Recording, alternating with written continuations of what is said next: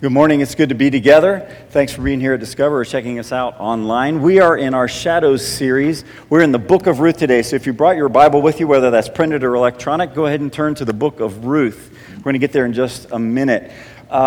So in our series, what's happened between last week and this week, if you will, is that Israel has come into the promised land under the leadership of Joshua, and now we're in a period that's called the Judges. And honestly, this is kind of a period of lawlessness. It's a little bit like the old Wild West. I mean, there's just a lot of crazy stuff that's going on. And that's basically the format or the background real quick for our story. But in all of that, God is still at work. And so today, we're going to watch a video that covers the entire book of Ruth. And as we watch it, I want you to especially pay attention to the attitudes and the actions of two people, Ruth and Boaz. Let's watch the story. The book of Ruth. It's a brilliant work of theological art, and it invites us to reflect on the question of how God is involved in the day-to-day joys and hardships of our lives. There are three main characters in the book: Naomi, the widow, Ruth, the Moabite, and Boaz, the Israelite farmer. And their story is told in 4 chapters that are beautifully designed. Let's just dive in and see how this all unfolds. Chapter 1 opens with this line, "In the days when the judges ruled." And it reminds us of the very dark and difficult days from the book of Judges. And here we meet an Israelite family in Bethlehem, struggling to survive through a famine. And so in search of food, they move on to the land of Moab, Israel's ancient enemy. And there the father of the family dies, and the sons marry 2 Moabite women, Ruth and Orpah. And then the sons, they die too. And so they leave only Naomi and these new daughters-in-law. And so Naomi, she has no reason to stay anymore. And so she tells her new daughters-in-law that she's moving back home. And Naomi, she knows that the life of an unmarried foreign widow in Israel is going to be very hard. And so she compels the women to stay behind. Orpah agrees, but Ruth does not. She shows remarkable loyalty to Naomi, and she says, "Wherever you go, I'm going to go. Your people will become my people, and your God will become my God." And so the two of them return to Israel together. And the chapter concludes with Naomi changing her name to Mara, which means bitter in Hebrew, and she laments her tragic fate. Chapter 2 begins with Naomi and Ruth discussing where they're going to find food. And it just so happens to be the beginning of the barley harvest. And so Ruth goes out to look for food, and it just so happens that she ends up picking grain in the field of a man named Boaz, who just so happens to be Naomi's relative. We're told that Boaz is a man of noble character, and he notices Ruth. And so after finding out more about her story, he shows remarkable generosity to her. He makes these special provisions so that the immigrant Ruth can gather grain in his field. And in doing so, Boaz is actually obeying an explicit command of the Torah to show generosity to the immigrant and the poor. Boaz is so impressed by Ruth's loyalty to Naomi. He prays for her that God will reward her for her boldness. So Ruth comes home that day, and Naomi finds out that she met Boaz, and she is thrilled. She says Boaz is their family redeemer. Now, this family redeemer thing, this was a cultural practice in Israel where if a man in the family died and he left behind a wife or children or land, it was the family redeemer's responsibility to marry that widow, to take up the land and protect that family. So Naomi, she begins to hope that perhaps there might still be a future for her family. Chapter 3 begins with Naomi and Ruth making a plan to get Boaz to notice their situation. So Ruth is going to stop wearing clothes of a grieving widow, and she's going to show signs that she's available to be married. And so Ruth goes to meet Boaz on the farm that night. And as she approaches, Boaz wakes up, and he's totally startled.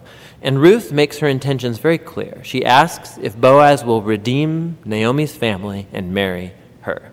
Boaz is once again amazed by Ruth's loyalty to Naomi and her family, and he calls Ruth a woman of noble character. It's the same term used to describe the woman of Proverbs 31. So Boaz tells Ruth to wait until the next day, and he will redeem both Ruth and Naomi legally before the town elders. And so the chapter ends with Ruth returning to Naomi, and they marvel together at all of these recent events. In chapter 4, it all comes together. It turns out, at the last minute, Boaz discovers there is a family member who's closer to Naomi than he is, and he's actually eligible before him to redeem the family. But at the last second, this family member finds out that he's going to have to marry Ruth, the Moabite, and so he declines. But Boaz, remember, he knows Ruth's true character, and so he acquires the family property of Naomi, and he marries Ruth. And so just at the beginning, how Ruth was loyal to Naomi's family, so now Boaz is loyal to Naomi's family as well. The story concludes with a reversal of all of the tragedies from chapter 1. So the death of the husband and the sons is reversed as Ruth is married again and gives birth to a new son, granting joy to Naomi. The book of Ruth concludes with a genealogy, showing how Boaz and Ruth's son, Obed, was the grandfather of King David, from whom came the lineage of the Messiah. So that's the story of Ruth, and in it we see the human condition, right? There's this need for food and clothing and shelter, basic human stuff. There is a desire to find hope and love. There is a longing for belonging. And all of those things, all of those needs were satisfied because of the choices that people made. And it wasn't always a choice to do the easy thing, but it was a choice to do the right thing. And that brings us to our theme for the day, which is this: commitment makes a greater impact than comfort. Commitment makes a greater impact than comfort. In this very dark world they were living in, Ruth and Boaz shine God's light and God's hope by living what God wants, by living God's heart. Multiple times we see them choose commitment over comfort. And so God works through them to impact their world in fantastic ways, ways that even impact our world, our lives, to this very day. What a legacy. So let's unpack a little bit the actions of Ruth, the actions of Boaz, then talk about Jesus, and finally bring it to ourselves. So here we go, Ruth chapter 1. What's going on here is Ruth, again, over and over, chooses commitment over comfort. And what's happening right here, again, in the context, is that the three husbands have died, and that Naomi says to Ruth and Orpah, go back to your homes and be with your families. And this is what's going on in this context. So here we go. Ruth chapter 1, starting in verse 14. At this, they wept aloud again. That's the three women. Then Orpah kissed her mother-in-law goodbye, but Ruth clung to her. Look, said Naomi, your sister-in-law is going back to her people and her gods. Go back with her. But Ruth replied, don't urge me to leave you or to turn back from you. Where you go, I will go. Where you stay, I will stay. Your people will be my people and your God, my God. Where you die, I will die, and there I will be buried. May the Lord deal with me, be it ever so severely, if even death separates you and me.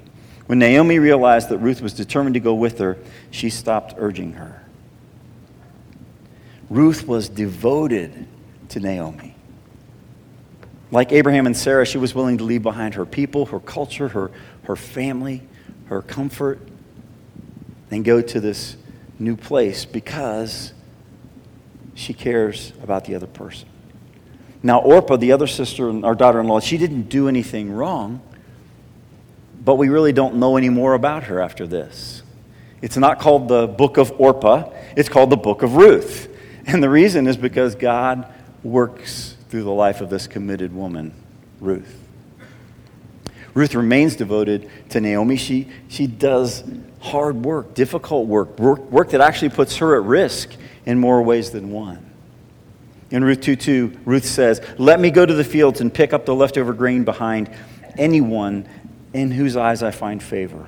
And then later, when Naomi gives Ruth a suggestion or gives her advice, Ruth humbly says this, I will do whatever you say, in Ruth 3:5. She has a humble, obedient heart. And because of Ruth's commitment, she is a big part of God's story here on earth. In fact, in Matthew chapter 1, it lists her in the genealogy of Jesus. She is an ancestor of baby Jesus. More good news, when Ruth makes this commitment over comfort, God gives her purpose and fulfillment in her life. God is good.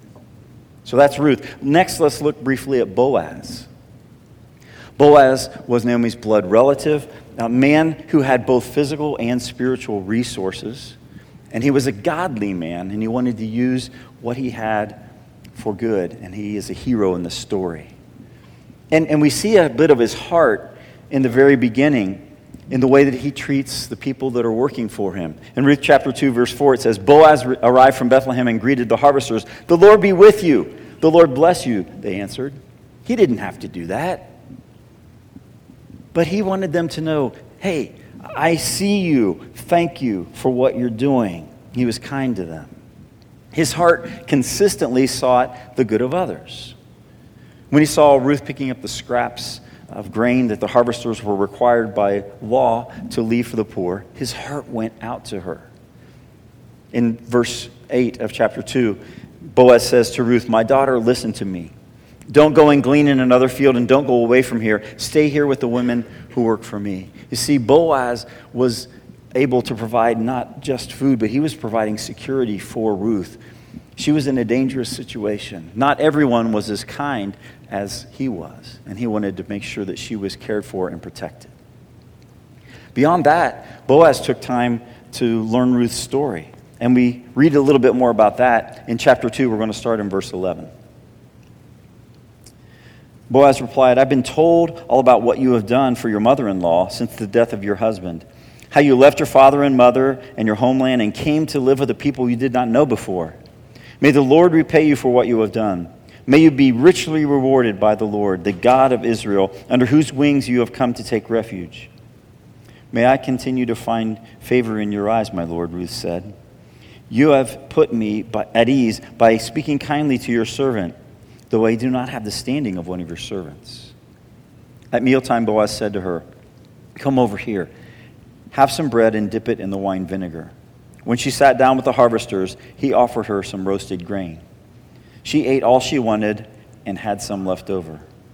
As she got up to glean, Boaz gave orders to his men, "Let her gather among the sheaves and don't reprimand her. Even pull out some stalks for her from the bundles and leave them for her to pick up, and don't rebuke her."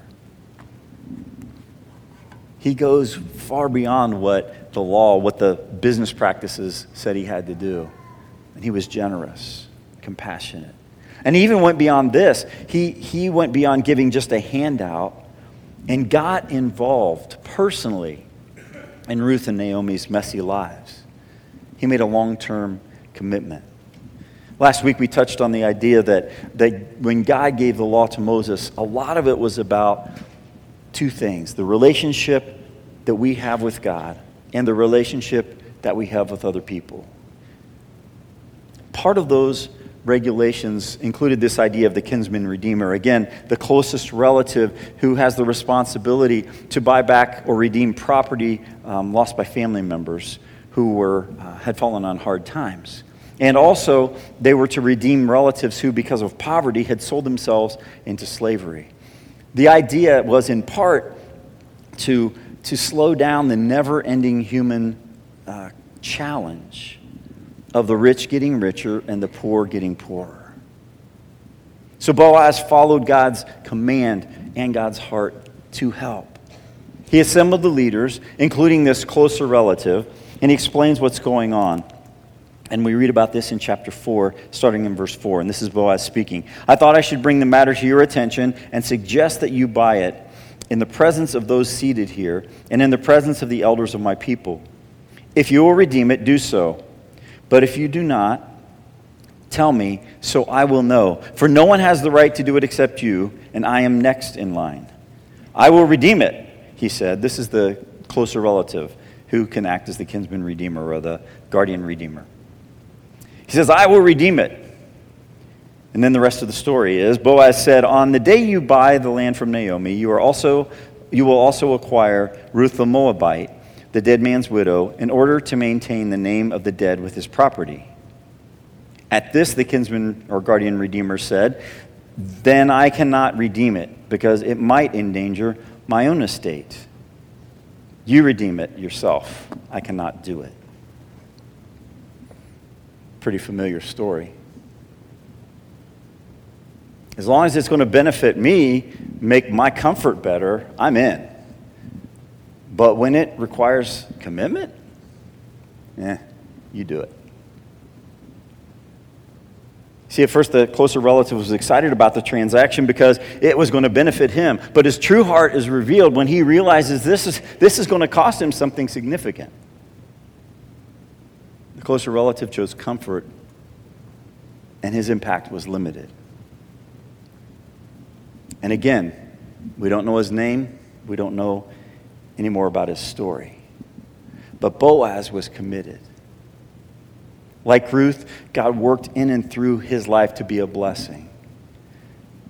And like Ruth, he is an inspiration, and he also is listed as an ancestor to Jesus in both Matthew chapter 1 and in Luke chapter 3. So that brings us then to Jesus.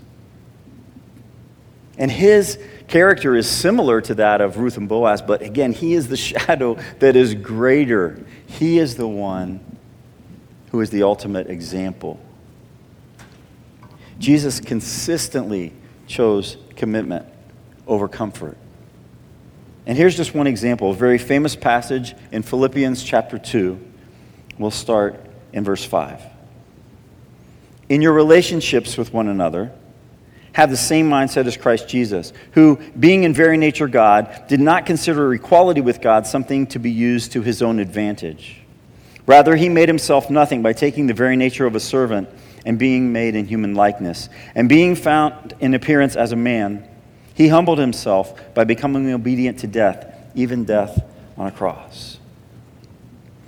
It's impossible for us to get our heads around what Jesus has chosen here.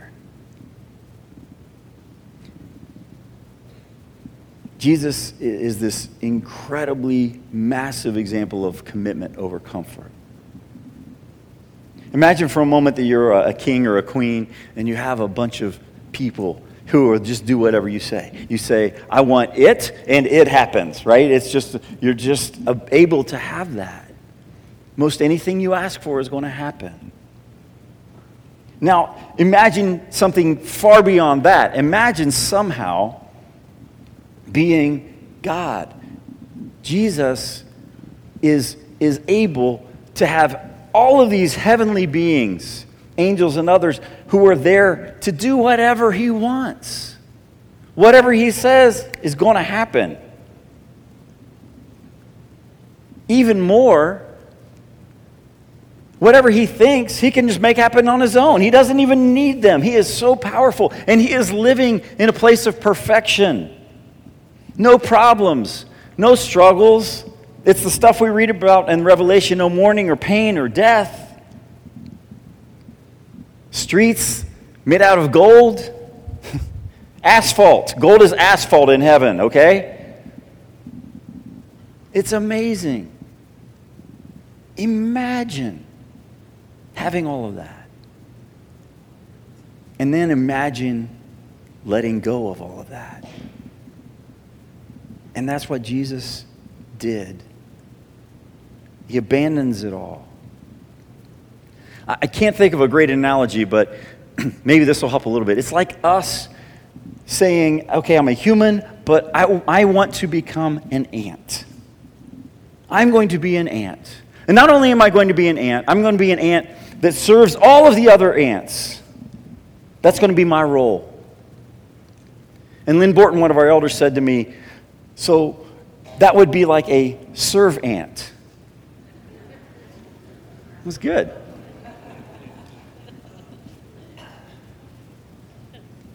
But in an incomprehensible way, that's what Jesus did. Not because we deserved it, but because he loves us that much, and he wants to save our lives and transform our lives. In Matthew 20:28, Jesus says, talking about himself, the Son of Man did not come to be served, but to serve and to give his life a ransom for many. And then the idea of redemption, being our brother, even though he is our Lord. Ephesians 1:7, in Jesus we have redemption through his blood, the forgiveness of sins, in accordance with the riches of God's grace. Through Jesus, we're redeemed. We are bought back. We are forgiven. We are served. We are saved. All because of God's incredible, indescribable, incomprehensible grace. That is a world-changing impact. And it happened because Jesus chose commitment over comfort. So, what about us? Will we follow the example of Ruth and Boaz and as much as we can the example of Jesus and allow God to impact the world through our lives? We're called to do that. When Paul writes to the Philippians, what we read earlier about Jesus, back up a few verses. Chapter 2, verse 3. Do nothing out of selfish ambition or vain conceit. Rather, in humility, value others above yourselves, not looking to your own interests, but each of you to the interests of others. In your relationships with one another, have the same mindset as Christ Jesus. Our mindset should be like Jesus, not like the world. And we know the world's mindset. Jesus talked about it when he was talking about people who had authority and how they would use it for their own benefit. He's talking to his followers. Matthew chapter 20, he says, "Not so with you. Instead, whoever wants to become great among you must be your servant, and whoever wants to be first must be your slave." And when we do that, God uses our lives to impact people around us. 1 Corinthians 15:58 says, "Therefore, my dear brothers and sisters, stand firm. Let nothing move you. Always give yourselves fully to the work of the Lord, because you know that your labor in the Lord is not in vain." When we serve, when we get beyond our comfort zone, when we are committed, God works. God changes lives. God impacts the world. And so I have to ask myself, do I pursue comfort or commitment?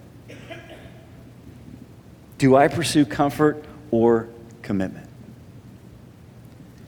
I'm guessing no one in our room is a kinsman redeemer under the Old Testament law. Most of us are probably not foreign widows. And definitely none of us are Jesus. But we are called to live the same way. At some point, God is going to call you to make a choice.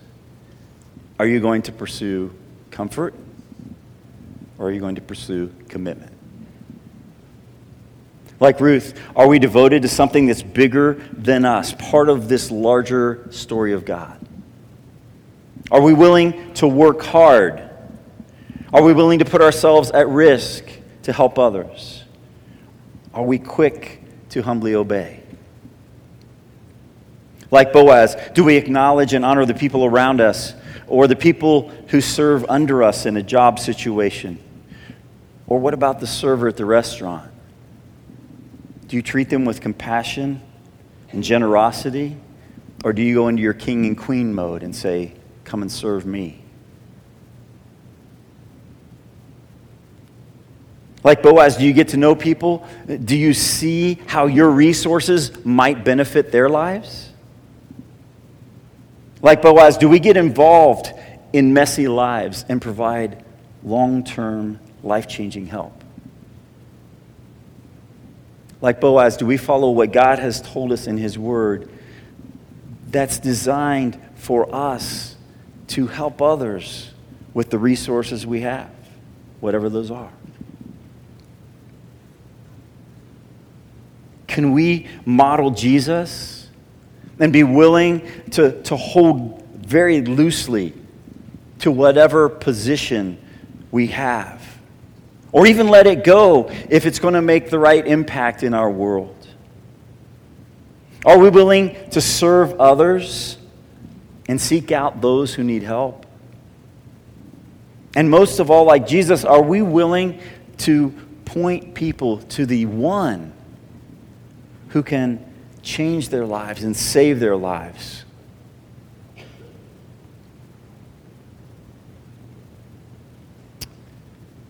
Not too awfully long ago, a new neighbor moved into our neighborhood, and they were literally as our next door neighbor.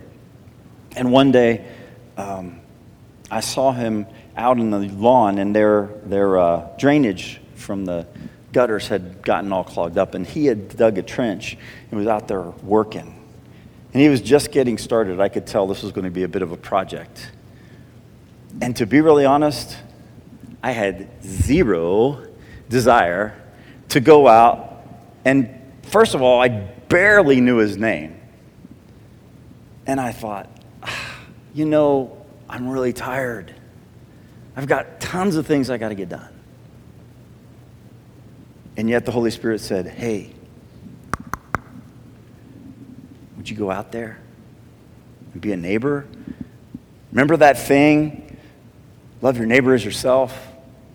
What if it was your line that was clogged up? What would you do? So I went out.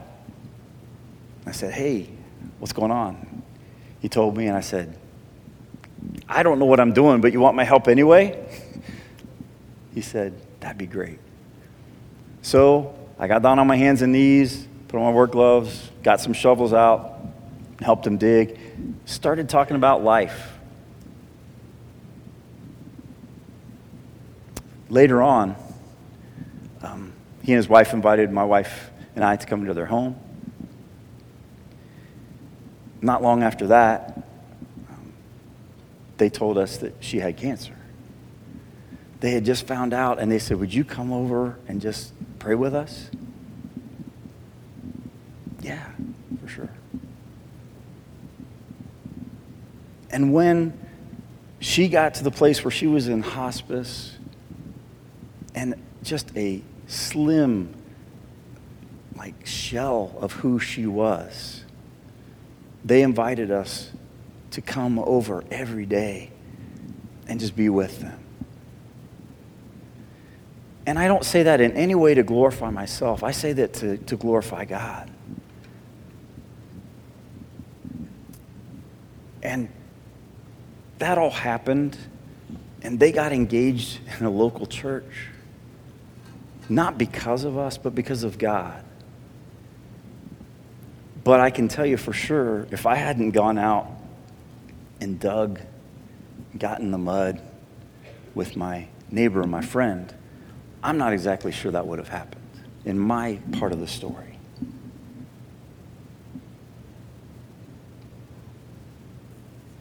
I've been involved with 2 funerals in the last 8 days, and I have to tell you, nobody talked about the house that people lived in or the car that they drove, and what awesome clothing they wore, and how cool their brand new phone was. Now, there is nothing wrong with comfort. I don't want you to feel like there's something there. And God wants us to rest. We have to create margin in our lives so we can rest and be renewed so that we can serve. But we also have to have margin in our lives so that when God says, I need you to serve, we can do it. And here's the good news. Matthew 6:33. Jesus says, if you will pursue the kingdom of God first, above everything else, I'll make sure that you have whatever you need. Your life will be blessed. See, we are designed for relationship. And at some point, an authentic relationship is going to require commitment over comfort. It's going to require work. It's why in wedding vows it says, in sickness and in health. For better, for worse. For richer, for poorer. I am about this. I'm in it. I'm committed. As a parent, you know sometimes it's hard work and you have to choose commitment over comfort to benefit your children. Maybe you have a parent and you're an adult yourself and they need help. And it's not easy. It's literally requiring financial and lifestyle change for you. But God honors commitment over comfort. What about your friends and your neighbors? Are you willing to get involved? Or do you just sit in the backyard like I so often do in my lawn chair and say, those are some nice flowers?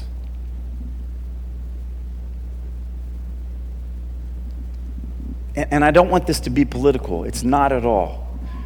But in this context, God brought it up in his word, so we need to address it quickly.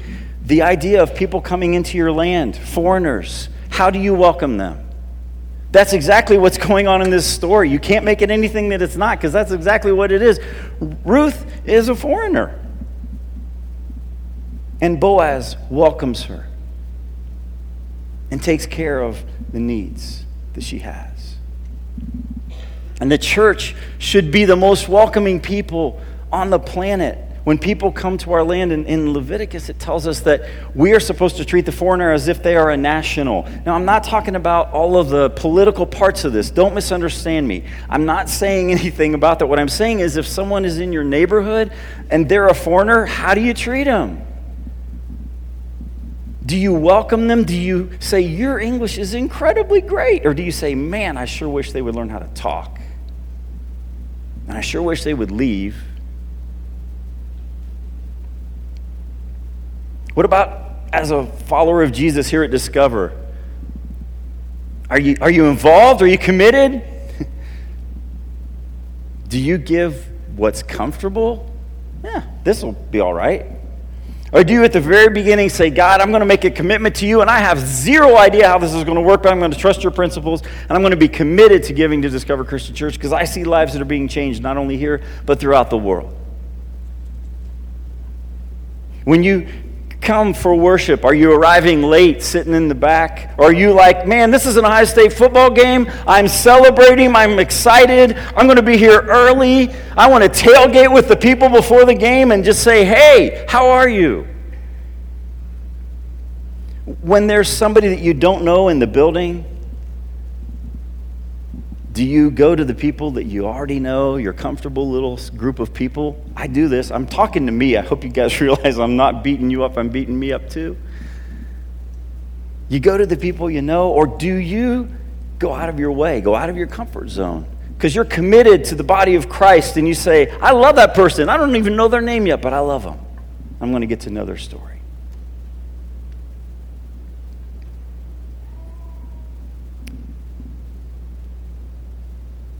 Are you a person who has said yes to Jesus, to what his word says that we need to do to be followers? If you've never done that for the first time, you need to say yes and say, I'm going to get out of this comfortable thing I've been living, and I'm going to walk with Jesus. And it may not always be easy, but I'm committed. Then you surrender your life. And you turn away from the way you were going and you turn back to God. That's called repentance. And you say, God, I've been pursuing my own selfish things and I want to follow your plan and make a difference in this world. And you say, Jesus is the only hope I have for eternal life. You're baptized as Jesus commanded to have a brand new life.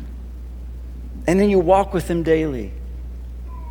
And that's the part that if you've done all the rest of that, all of us need to do that every day, to get up on the altar and say, today I will follow you, Lord. I'm committed. I'm not going to be comfortable.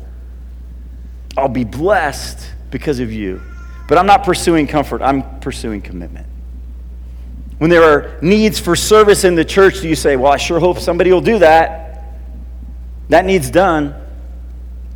Or are you committed? And you're in it. You're part of the team. Don't you want to be part of God's continuing story to impact the world like Ruth and like Boaz and in some small way like Jesus? Don't you want to be a part of that? Don't you? Yeah, I do. I know you do. But it's going to take a lot more than being comfortable. You can't just sit. You've got to serve. And when God calls us, we need to say yes to his heart, to make a difference in this world, to love people, to love him, and to impact the world. Right now, there's probably, or at least likely, something that God's Spirit is speaking to your spirit. And I want to give time for that. And so for about 20 seconds, we're going to have just the piano playing. And I want you to deal with this. I want all of us to say, God, what are you calling me to step forward in commitment? Let's be still, and then let's pray.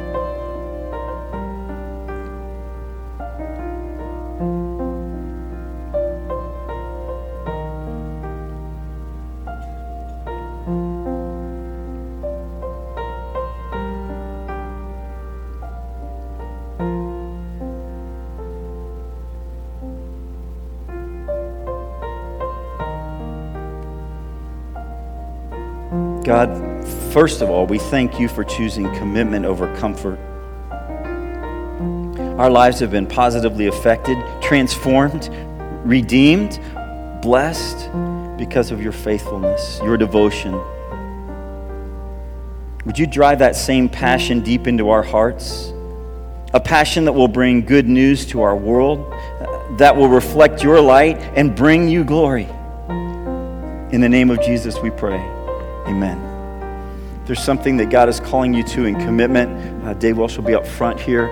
We just ask that we would respond with commitment over comfort.